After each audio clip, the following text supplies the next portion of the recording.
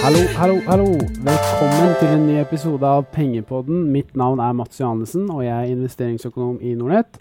Og med meg i dag så har jeg, som alltid, nesten i hvert fall, min kollega Bjørn Erik Settem. Hallo. Hallo, Mats. Hallo, Bjørn Erik. Ja, i dag har vi besøk av en av de mest erfarne forvalterne og finanspersonlighetene i Norsk Finans. Vi snakker jo da om Jarle Sjo. Velkommen. Takk skal du ha. Bergens store sønn. Det vet jeg nå ikke helt, men... Nei, men det mange forvaltere fra Bergen, så det tydelig at det et godt miljø for det der borte. Du jo forvalter for DNB Norge, som Norges største aksjefond, Jarle, som har en forvaltningskapital på rundt 8 milliarder.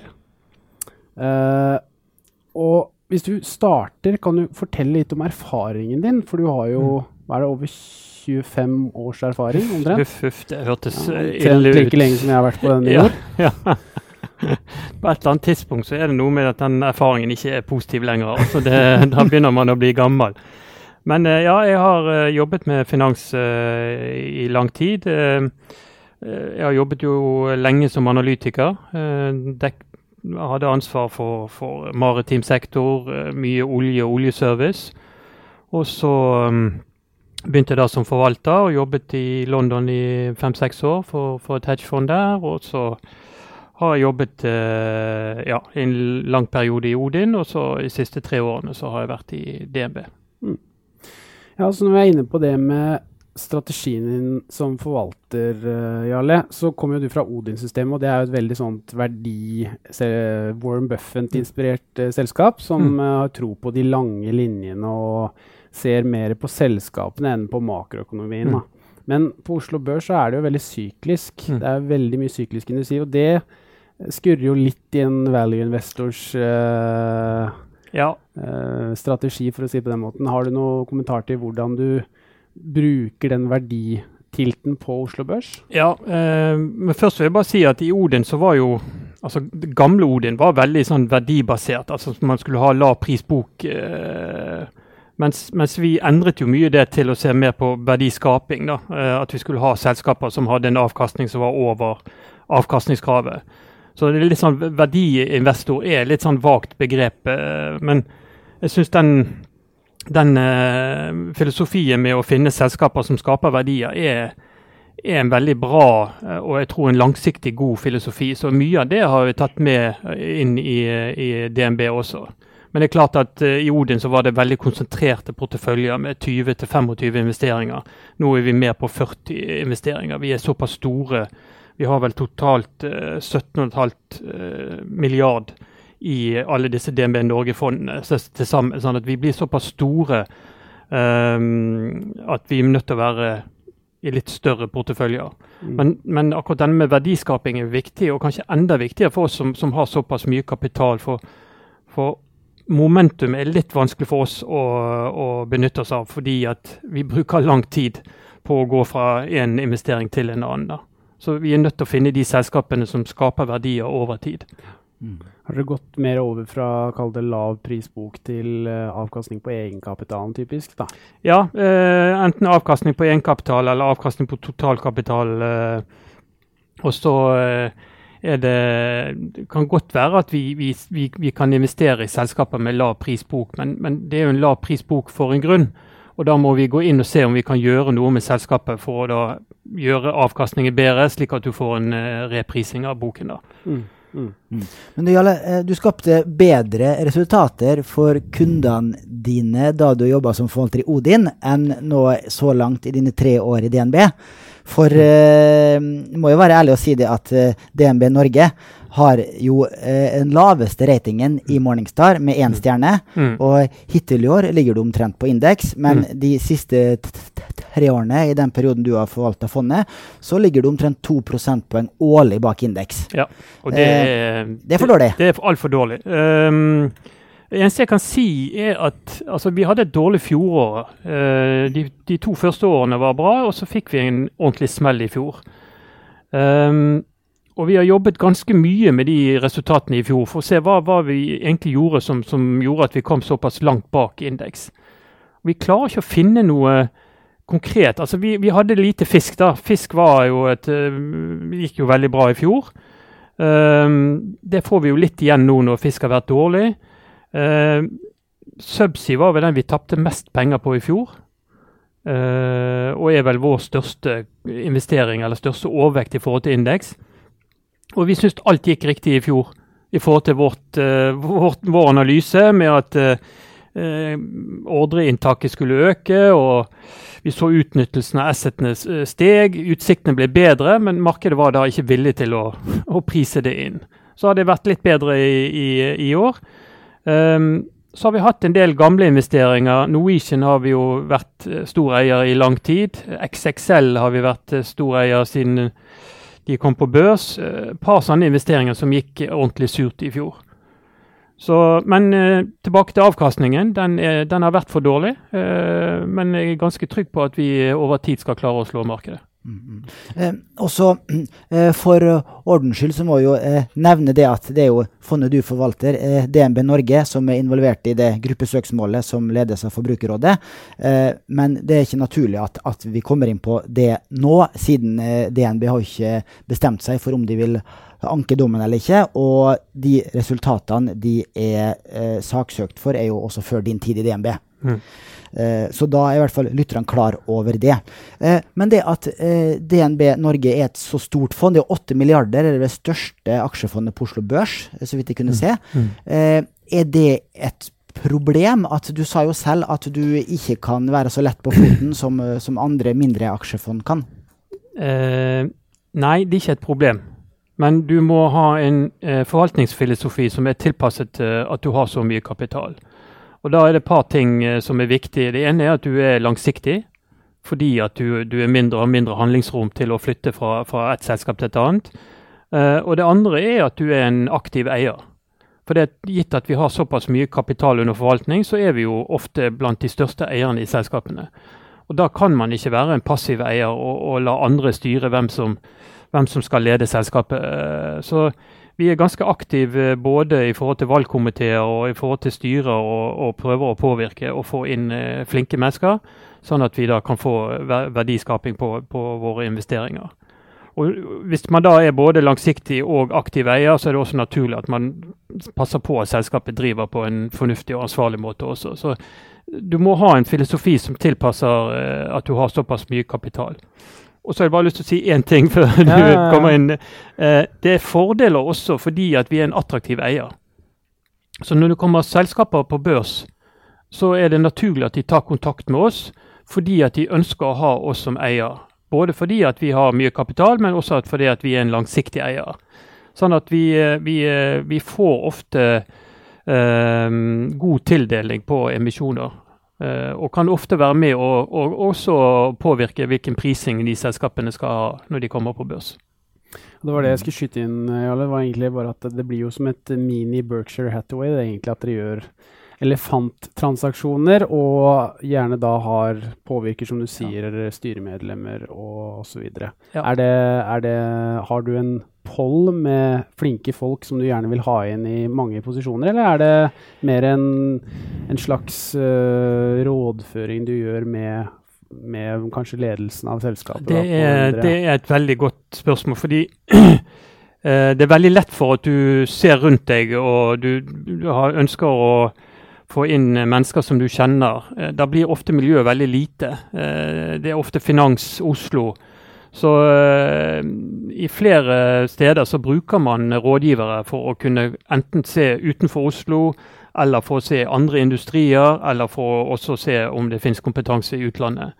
Og noen av de store selskapene trenger jo kompetanse fra utlandet, særlig de selskapene som har stor virksomhet i utlandet, da. Type Yara, Hydro, Telenor.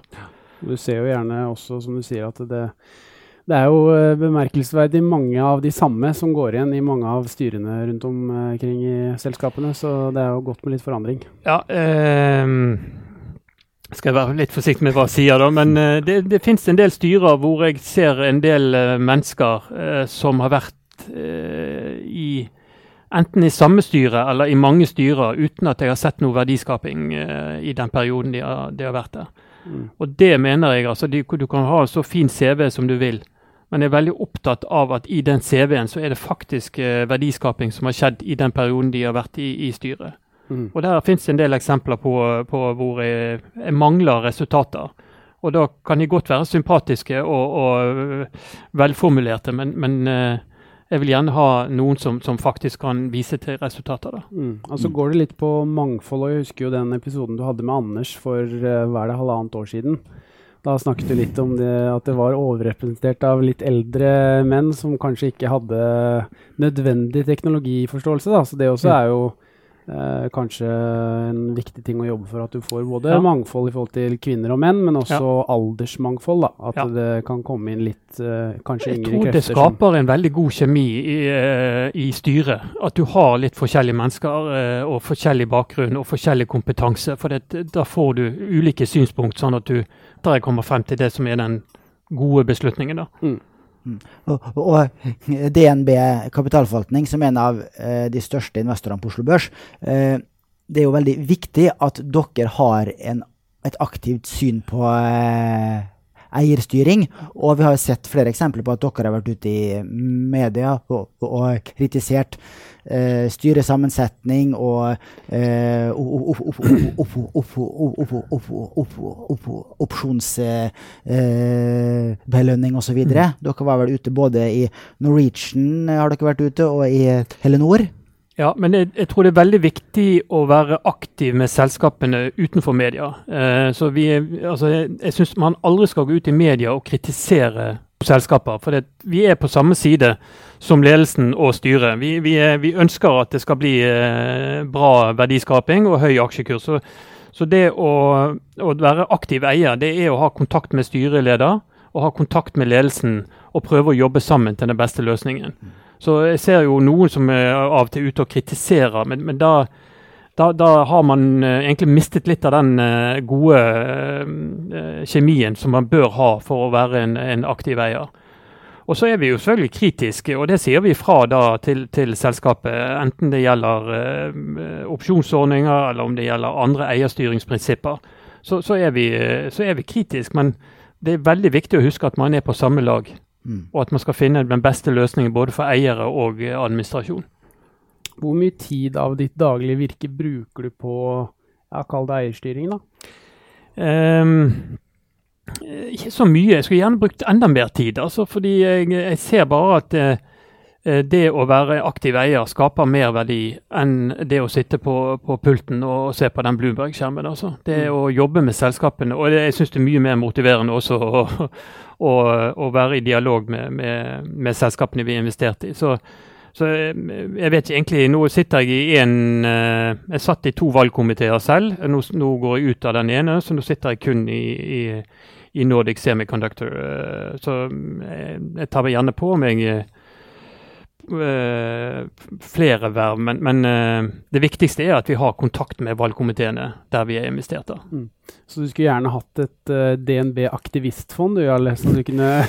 Jo, men aktivistfond er litt, der er man ofte litt mer aggressive, og det har ikke vi noen intensjoner om å være, for da går man ofte inn og bråker, og det tror jeg egentlig, de er ofte litt mer kortsiktige enn oss også, de skal bare få en liten rask kursgevinst, og så skal de ut igjen, mens vi skal jobbe med disse selskapene i lang tid, så jeg har ingen behov for å være aggressiv med selskapene vi har investert i. Ja, nei, det er vel lettere på litt større børser, ja, for det er vanskelig, for det brennes vel nok broer da, på en såpass liten børs som Oslo Børs.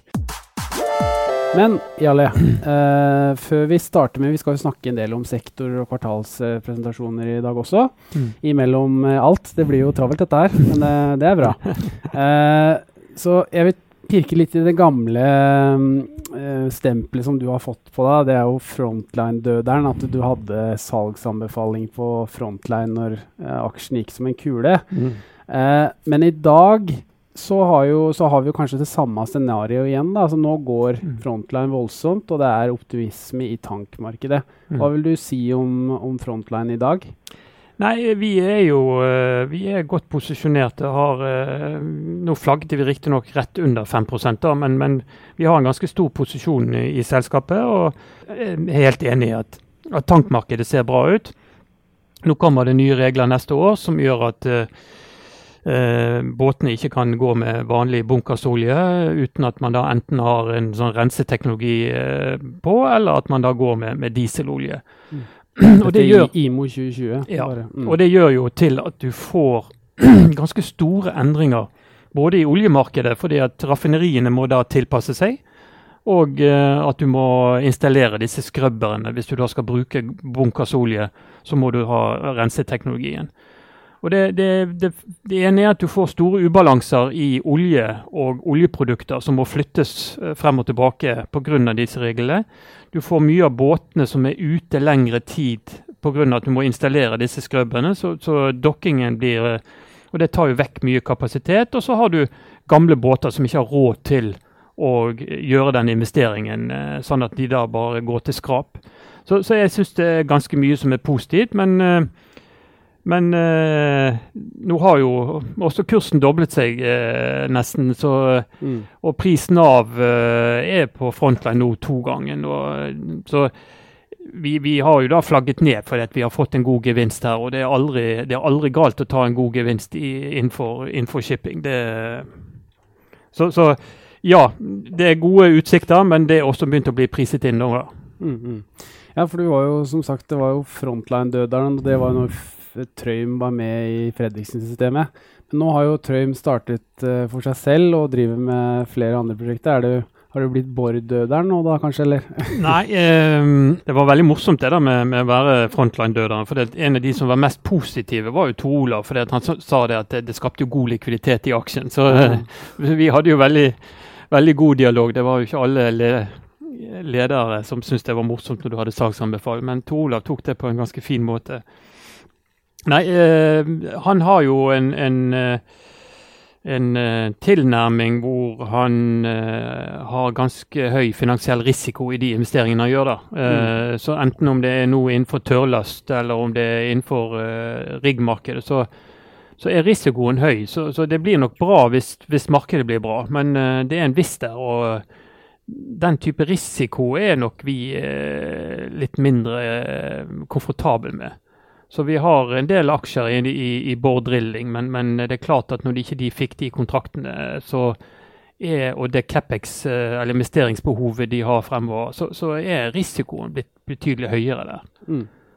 Og på tørrlast så der har det jo vært litt utur da, med en del problemer i Brasil, og disse demningene som har brast, så der har du vel vært litt uheldig da. Ja, bra, Jarle. Hvis vi går over til den første kvartalsrapporteringssesongen som vi er inne i nå, da, så kikket jeg på jeg fikk noen estimater fra din kollega Paul Harper i DNB Markets, og han på forhånd sendte en tall til meg som tilsa en EPS-vekst, altså en resultat per aksjevekst for selskapene på Oslo Børs, på rundt 1%. Det var det han kom til med litt justeringer i forhold til at Hydro har fått utsatt sin kvartalsrapport på grunn av litt problemer IT-messig, og så har du dette Adevinta som da er helt nytt, som man ikke har noen estimater på. Men hva vil du si så langt i rapporteringssesongen? Jeg så for øvrig også at samme Paul var ute og sa at det var mye som hadde gått rett og slett i dass, da, at både topp- og bunnlinje skuffet mer enn forventet. Men aksjekursene har ikke gjort det så dårlig. Nei, det er akkurat det. Jeg er ikke så bekymret for egentlig første kvartal, for vi så at nå var også forventningene kommet ganske mye ned for første kvartal. Så hvis de da skuffet for første kvartal, så var det etter at man har nedjustert kvartalet. Så nedgangen er ganske betydelig, men vi har vært mer opptatt av andre halvdel av 2019, for der var det ganske store forventninger til at du skulle få en inntjeningsøkning da. Og litt sånn med handelskrig som har utsatt en del ordre, og så skulle dette komme tilbake igjen i 3. og 4. kvartal. Og inntjeningsveksten i 3. og 4. kvartal var ganske høy. Nå er den kommet ned ganske mye også. Så nå er det vel egentlig mer en fornuftig vekstforventninger da. Så første kvartal startet dårlig. Andre kvartal blir vel ikke så mye bedre, og så håper man da at 3. og 4. kvartal skal bli litt bedre igjen. Men der er det vel mildt sagt en viss usikkerhet i markedet akkurat nå. Da. Hvis du skal trekke fram de to beste og de to dårligste, da, bare for å ta det top of the line, hva vil du si de to selskapene som har gjort det best i forhold til dine forventninger? Ja, da må jeg tenke meg litt om av de store ja, det vel ingen som har overrasket sånn voldsomt. Du har vel hatt egentlig helt greie resultater både fra de fire store. Hvis jeg kan hjelpe deg, så synes jeg Equinor var ganske bra, egentlig. Altså, selv om det var ventet, det var litt for høye estimater, spør du meg, men jeg synes egentlig selve driften her og kontantstrømmen var veldig bra i hvert fall. Godt utbytte, og aksjen er jo ikke priset på mer enn 10-11 ganger inntjening, altså i PE da. Ja, og kontantstrømmen kommer jo til å bli veldig bra fremover også. Nå gassprisene litt lave, men og det fikk du nok ikke effekten av i første kvartal, så det kan jo hende at det kommer i andre kvartal da. Men oljeselskapene, det renner jo inn penger. Og det er veldig fascinerende å se oljepris som stiger og aksjekurs som flat. Så noe er i ferd med å skje i markedet. Jeg er litt usikker på om det er en negativ holdning til sektoren på grunn av ESG, eller om det er bare det at man ikke helt har sett effekten av kostnadskuttene ennå. Og det er jo veldig spennende det Equinor driver med i Brasil, og jeg så en reportasje, om det var i helgen på Dagsrevyen, om Brasil-eventyret nå da, til Equinor, og det ser jo veldig spennende ut det som skjer der borte, for Brasil er jo ganske likt som Norge, for du har jo både olje, du har vind, og du har jo enda mer sol, så det er et fantastisk energiland da. Jeg må skryte av Equinor, for det de har fått til, altså med både at de har et kostnadskutt og standardisering som har gjort at operasjonen er blitt mye mer effektive. Det har jo for så vidt andre selskaper gjort også. Men så har de investert motstrøms. Altså når ingen ønsket det, så investerte de ganske mye i Brasil. Og jeg synes det er ganske tøft av de å gjøre det, og jeg tror det skaper masse verdier for aksjonærene i Equinor. Så jeg synes ledelsen og styret i Equinor har gjort en ganske god jobb, selv om de får mye kritikk fordi at de er største selskapet, men det har vært mye bra i det siste der. Altså. Så har de vel 170 medlemmer, reservemedlemmer på Løvebakken også, som har sitt å si kanskje. Så det er jo sikkert ikke så lett for Eldar Sætre, stakkar. Så langt i år så har jo Oslo Børs steget med en 11% cirka. Mindre enn de fleste andre børser ute, så det er jo veldig sterke tall. Hva tror du om resten av året da? Tror du vi ender 2019 på et høyere nivå enn vi ligger på i dag, eller? Tja, det er jo veldig vanskelig når du har faktorer som handelsuro som ikke du klarer å predikere. Altså du klarer ikke å legge inn i regnearket hvilken økonomisk vekst du får før du ser en avklaring på om de to store nasjonene får en avtale på plass. Akkurat nå så ser det jo ganske dårlig ut, og så kinesiske presidenten snakket om den lange marsjen i går. Det er klart at det er ikke en god ordlyd her, og så vet du at Trump prøver å spille dette her optimalt, og så får vi håpe at han klarer det da, men jeg synes jo det er en økt risiko nå, 11% i et år i aksjemarkedet, kanskje man skal være fornøyd med det. Jeg tror vi absolutt, og på prisingen, enten du ser på prising i forhold til inntjening eller i forhold til bokførte verdier, så er det jo på et greit nivå. Sånn sett så kan du si at det er en oppside herfra, men jeg synes i hvert fall at risikoen har økt mye i det siste. Og i tillegg til handelskrig, så har man også konflikt mellom USA og Irak, som også kanskje er enda mer eskalerende akkurat nå. Ja, Iran, Ja, Iran, unnskyld, ja.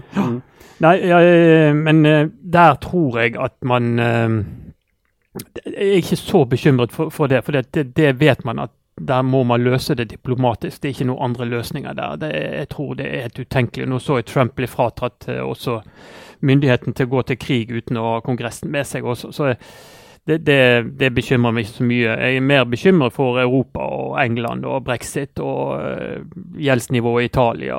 Så det mange ting som gjør en bekymret, men det skal det vel egentlig alltid gjøre i aksjemarkedet også. Så det mye som kan gå bra også.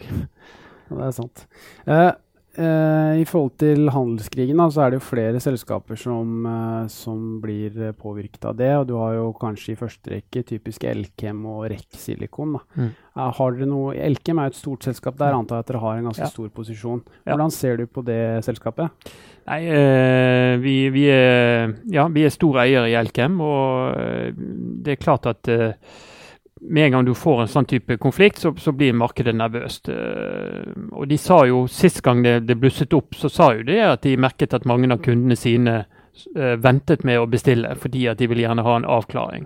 Så du får litt sånn ketchup-effekter. Men så du at prisene begynte å stige igjen i første kvartal. Så de blir påvirket. Men jeg så på en oversikt over hvilke land altså andel av børs som var påvirket av en handelskonflikt da, og Norge kom veldig høyt opp på den listen. Norge og Finland. Så det klart at vi som har da såpass mye eksportrettet industrier, vil jo ikke tjene på en sånn konflikt. Og et av dine største posisjoner i fondet, Jarle, det jo Yara, om det ikke den største. Ja, den også har vel muligens litt problemer med en viss handelskonflikt. Så det jo mange selskaper på Oslo Børs, da, i og med at det såpass syklisk. Nå Telenor vår største posisjon, da. Men Yara nest størst, og det klart at jeg tror likevel Yara og gjødsel kommer til å klare seg på lang sikt. Så da tenker jeg sånn at hvis det blir litt støy her, og Kina har mye gjødselkapasitet, så det litt sånn Yara har en stor markedsandel i Europa. De kommer til å ha en stor markedsandel i Sør-Amerika, så det kan godt være at de klarer seg relativt greit. Men jeg mer bekymret for Elkem hvis det kommer en konflikt. Så men på disse store posisjonene våre så må vi bare sitte igjennom. Og så håpe at blir det uro nå, så blir det bedre igjen om en stund. Og da vil vi tjene på å være store eiere der. Og en annen sektor som blitt større og større de siste årene på Oslo Børs, Jarle, det jo laks. Og de også har jo kommet med tall. Nå kom jo SalMar i dag, og så fikk vi jo en lei nyhet i forhold til denne algeoppblomstringen i Norge. Så det har jo skjedd ganske mye nå siste døgnet der. Men jeg så det største selskapet, Movi, kom jo egentlig inn ganske godt i første kvartal, vil jeg tørre å påstå. Og Grieg kom med gode tall. Ikke minst. Lerøy var dårlig igjen. Lerøy skuffet. Det var veldig dårlig. Og NRS var ganske dårlig, så jeg på i går. SalMar var vel, de kom ned ganske dårlig på driftsresultatet. Det var vel 10% under det konsensusforventningene lå inne med i hvert fall. Så det har vært et veldig sånn spredt bilde der. Eller i snitt dårlig, for å si det på den måten. Ja, men dette her det henger jo litt sammen med fjoråret også, hvor sektoren var vinnersektor. Forventningene ble skrudd opp veldig, og jeg tror markedet anså dette som lite risiko. Og det var vel kanskje det som overrasket oss litt i fjor, at markedet var villig til å si at dette lavrisiko, såkalt consumer staples, type Orkla og Carlsberg og den type. Og vi som har jobbet med laks i lang tid vet jo at dette her jo biologisk risiko. Og så ser du nå da med algeoppblomstringen hvor 10 000 tonn laks død. Og 10 000 tonn, gjennomsnittsvekten vel på litt over 1 kilo. Og disse skal jo da bli 4-5 kilo. Så det betyr at disse 10 000 tonnene skal jo bli 30-40 000 tonn som nå forsvinner ut. Og det veldig vanskelig å erstatte disse kiloslaksene som dør. Så det tragiske oppi dette, for dette jo tragisk for de det gjelder, jo at markedsbalansen strammer jo seg til. Og for de børsnoterte selskapene så har jo de foreløpig lite eksponering til disse algene. Så for de jo faktisk dette positivt. For prisene vil jo nok stige når man ser at tilbudsveksten blir mye mindre i Norge. Men jeg synes det også illustrerer hvilken høy risiko det i den sektoren. Når du kan få en sånn algeoppblomstring uten at man forventet noe. Og så vi jo også at det stopper seg jo gjerne litt selv også, for vi så jo laksepris på 70-80 kroner kiloen en periode her. Og da hørte jeg I hvert fall fra Frankrike og så videre, at de begynte å bytte ut proteinkildene, altså som tidligere var laks, til kylling og biff og så videre, for det var så mye billigere da. Så nå det mangel på svin da, så jeg tror jo, altså jeg har veldig tro på at laks har en god fremtid. Det sunn mat, og det en bra, kan du si, ESG-faktor her med at fôrfaktoren såpass lav. Et kilo fôr skaper en kilo laks. Og det I alle fall til en viss grad bærekraftig. Jeg vet ikke om dere fikk med dere denne reportasjen på BBC som fremstilte lakseoppdrett I litt dårlig lys og hadde en del bilder av laks som hadde fått lus. Så jeg tror industrien skal være veldig forsiktig med å gå fra å være en veldig bra og likt bærekraftig til at du får litt sånn nesten fare med å kunne få sånn pelsdyroppfatning. Så det en veldig fin balansegang her for oppdrettsindustrien. Jeg tror de må jobbe knallhardt for å få bukt på lus og denne høye dødeligheten.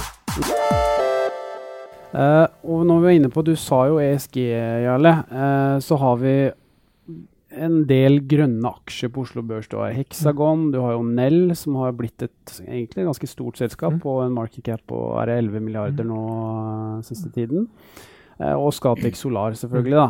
Og så det mange nå som snakker om at som lurer på, da, jeg får mange spørsmål, vi fikk jo et spørsmål på det seminaret vi hadde I forrige uke også, Bjørn Erik, på om disse ESG-aksjene en slags boble nå. Det blitt en slags boble?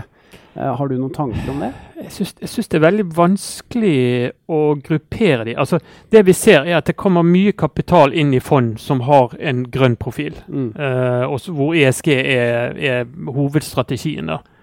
Og jo mer penger som kommer inn I de fondene, jo mer penger går inn og investerer I disse typer selskapene, og får da ofte en multiple ekspansjon da. Tomra, hvis vi tar Tomra jo også et sånt selskap. Absolutt. Og Tomra jo et stort selskap med god inntjening, god avkastning på kapitalen. Så synes, og Scatec for så vidt også jo et selskap som tjener penger. Mens Hexagon og Nell, altså Hexagon tjener jo for så vidt penger da. Nell tjener jo ikke penger I dag, så der jo det en reprisning I forventning om at hydrogen skal bli en god løsning på energiutfordringen vi har. Og det veldig vanskelig å si at det en boble, for hvis man da ser at mye av tungtransporten går over til hydrogen, så kanskje Nell en fantastisk investering. Men det en ganske vanskelig å regne verdien på selskapet I dag. Dette vil du få vite om 3, 4, 5 år. Og du ser det masse positive nyheter nå med Nikola som lager disse lastebiler I USA. Du ser mer av tungtransporten I Europa begynner å se på hydrogen, ferge.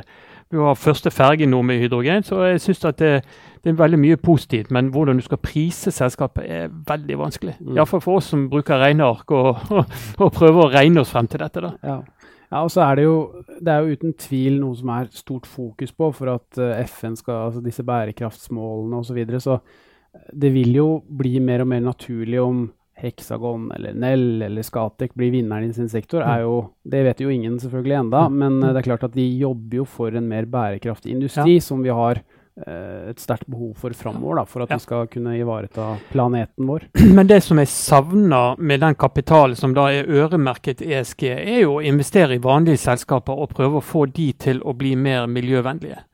For nå går det veldig mye kapital inn I få selskaper, men investere I Hydro og se om Hydro kan redusere utslippene, eller om de kan få flere kvinnelige ledere. Nå har jo de fått det da, men altså, du går inn og prøver å påvirke selskapene I en positiv retning.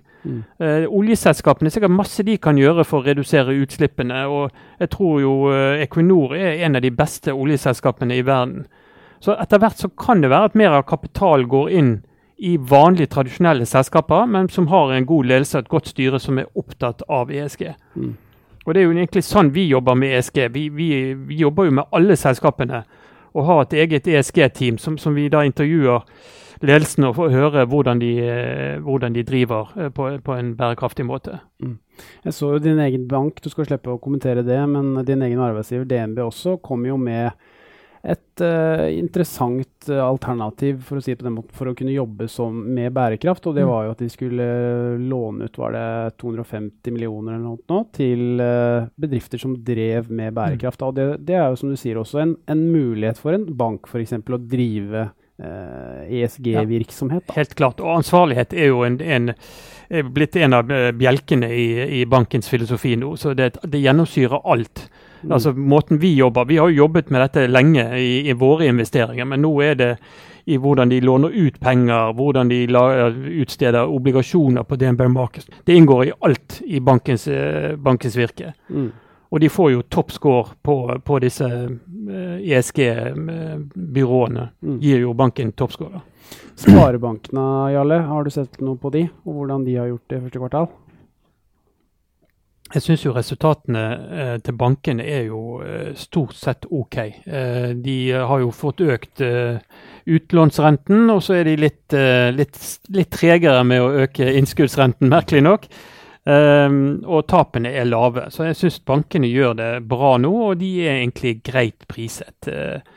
Så kan man si at prisingen er vel litt over gjennomsnittet da, men altså, DNB prises nå på 1,2 ganger bok, og har en egenkapitalavkastning på 11-12%. Det er helt greit. Jeg tror i dette markedet vi har nå, med litt sånn usikkerhet, så tror jeg det å ha bank er helt greit. Sparebankene, vi har hatt mer sparebanker tidligere, men vi har redusert oss litt. Vi har hatt gode gevinster der, så vet vi at hvis vi skal ut av noen av de sparebankene, så bruker vi lang tid. Så vi har tatt og redusert litt nå når det har vært gode tider.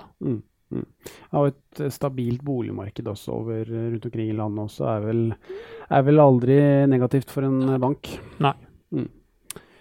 Ja, skal vi se. Da var vi inne på, da snakket vi jo om flere ting, Jarle. Men hvis vi ser på, nå var vi inne på ESG og denne megatrendene som det har blitt da. Men jeg er litt mer interessert i oljeselskapene, for det var vi litt inne på at det har nesten blitt sånn fy-fy-investeringer det, for det har vært litt den store stygge ulven, men som vi snakket om tidligere med Equinor, så har den omtrent stått stille, men du ser jo at det skapes voldsomme verdier, og det ser du jo i Aker BP også, selv om kanskje de kom inn litt lavere enn hva estimatene tilsa og forventningene tilsa. Men det ser jo utvilsomt spennende ut også fremover, med tanke på IMO 2020, og at du ser jo tall fra OPEC blant annet også, at oljeetterspørselen, den tikker oppover. Ja.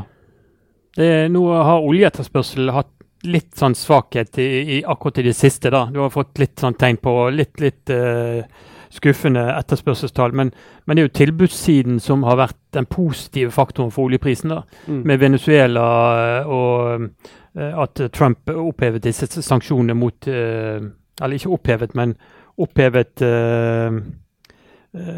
disse unntakene for sanksjonene med Iran, sånn at det fikk en tilstramning på tilbudssiden. Og det kan godt være at det er det som gjør, hvis du ser på forward-kurven på oljeprisen, så er jo den ganske bratt.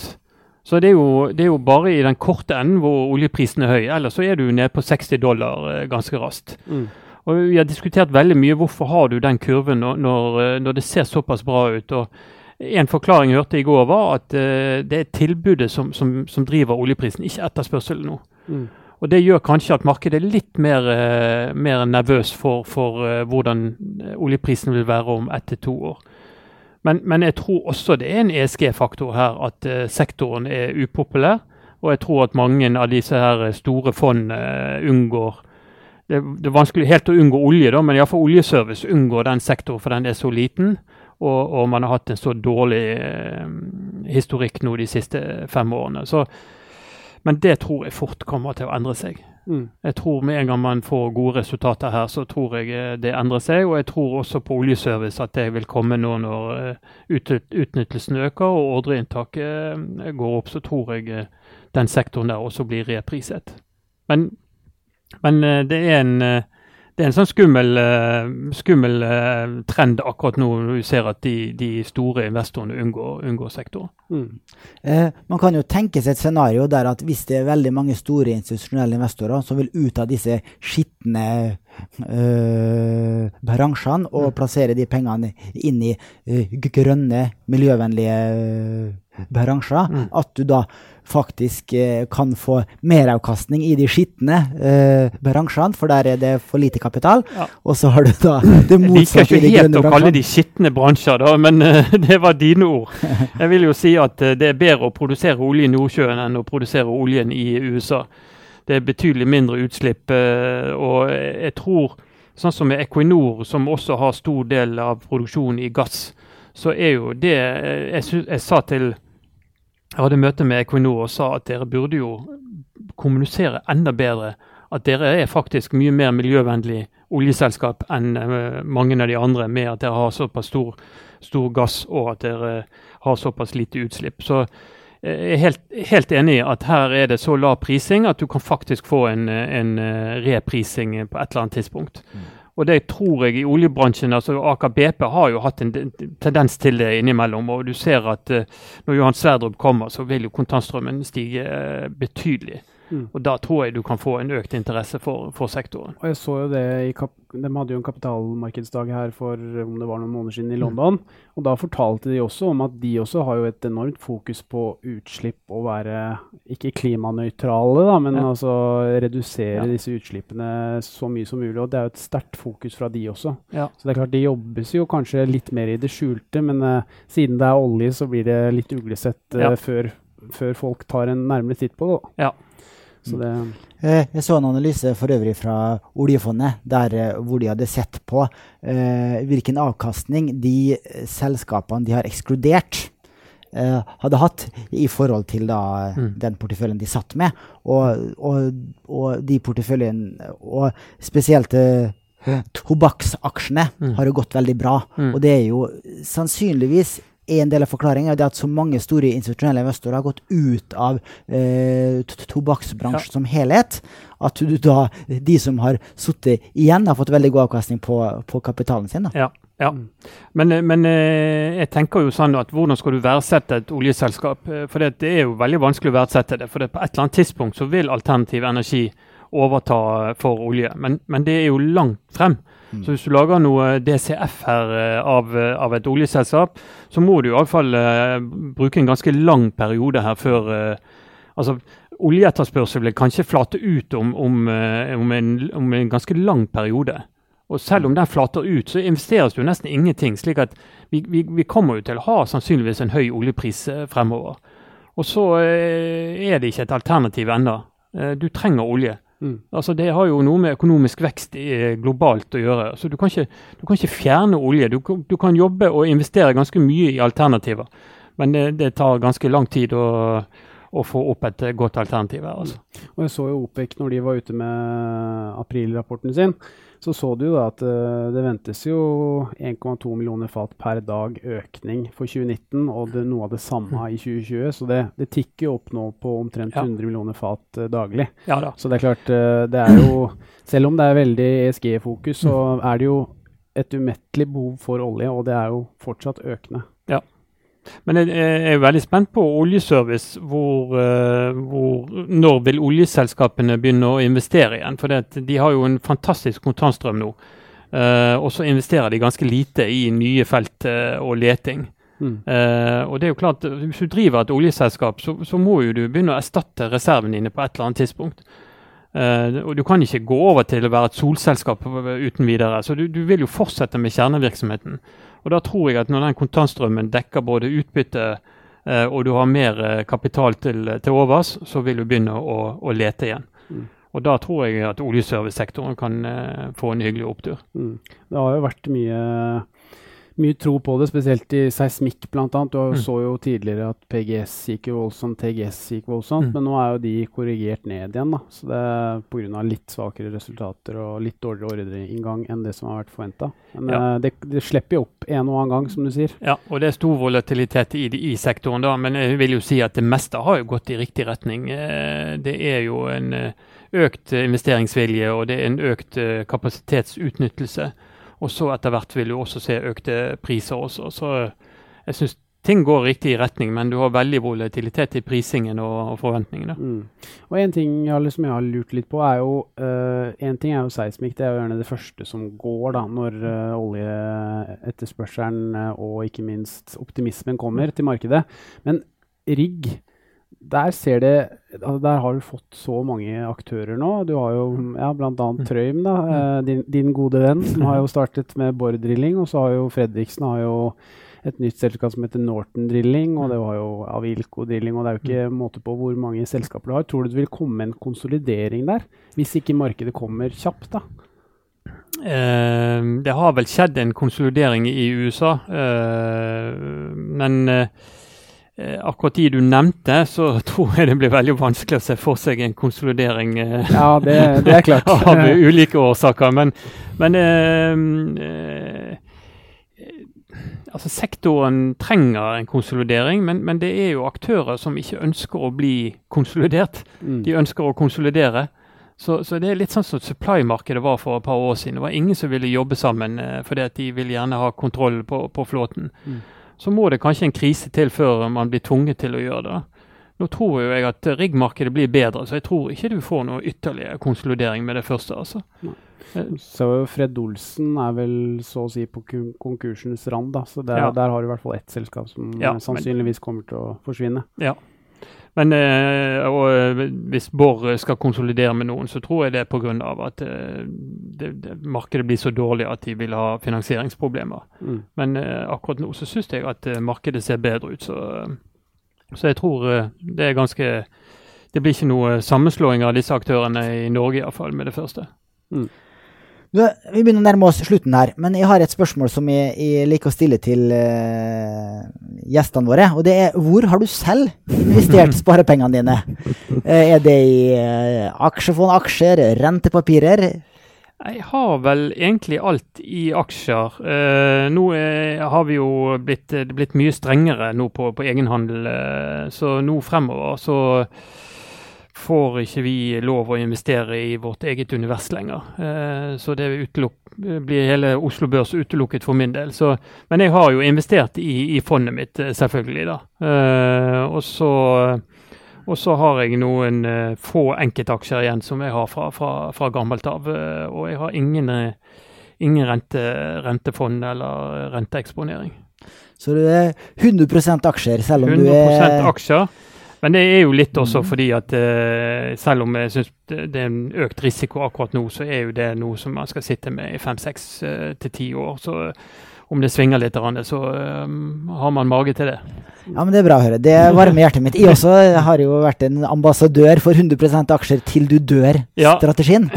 Så det høres ut som jeg har det er mye enklere å gjøre, for du vet det at over tid så vil det være det beste, og så må du bare klare å ha is i magen når ting blir dårlig. Det er jo der det blir litt utfordrende. Ja.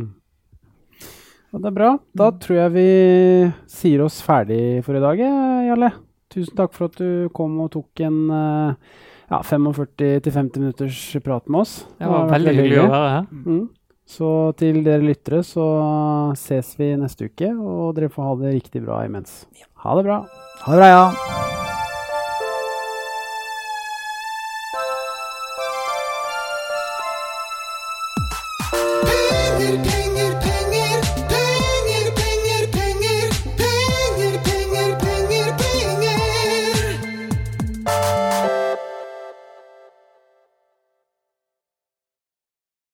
Denne podcasten skal anses som markedsføringsmateriell, og innholdet må ikke oppfattes som en investeringsanbefaling.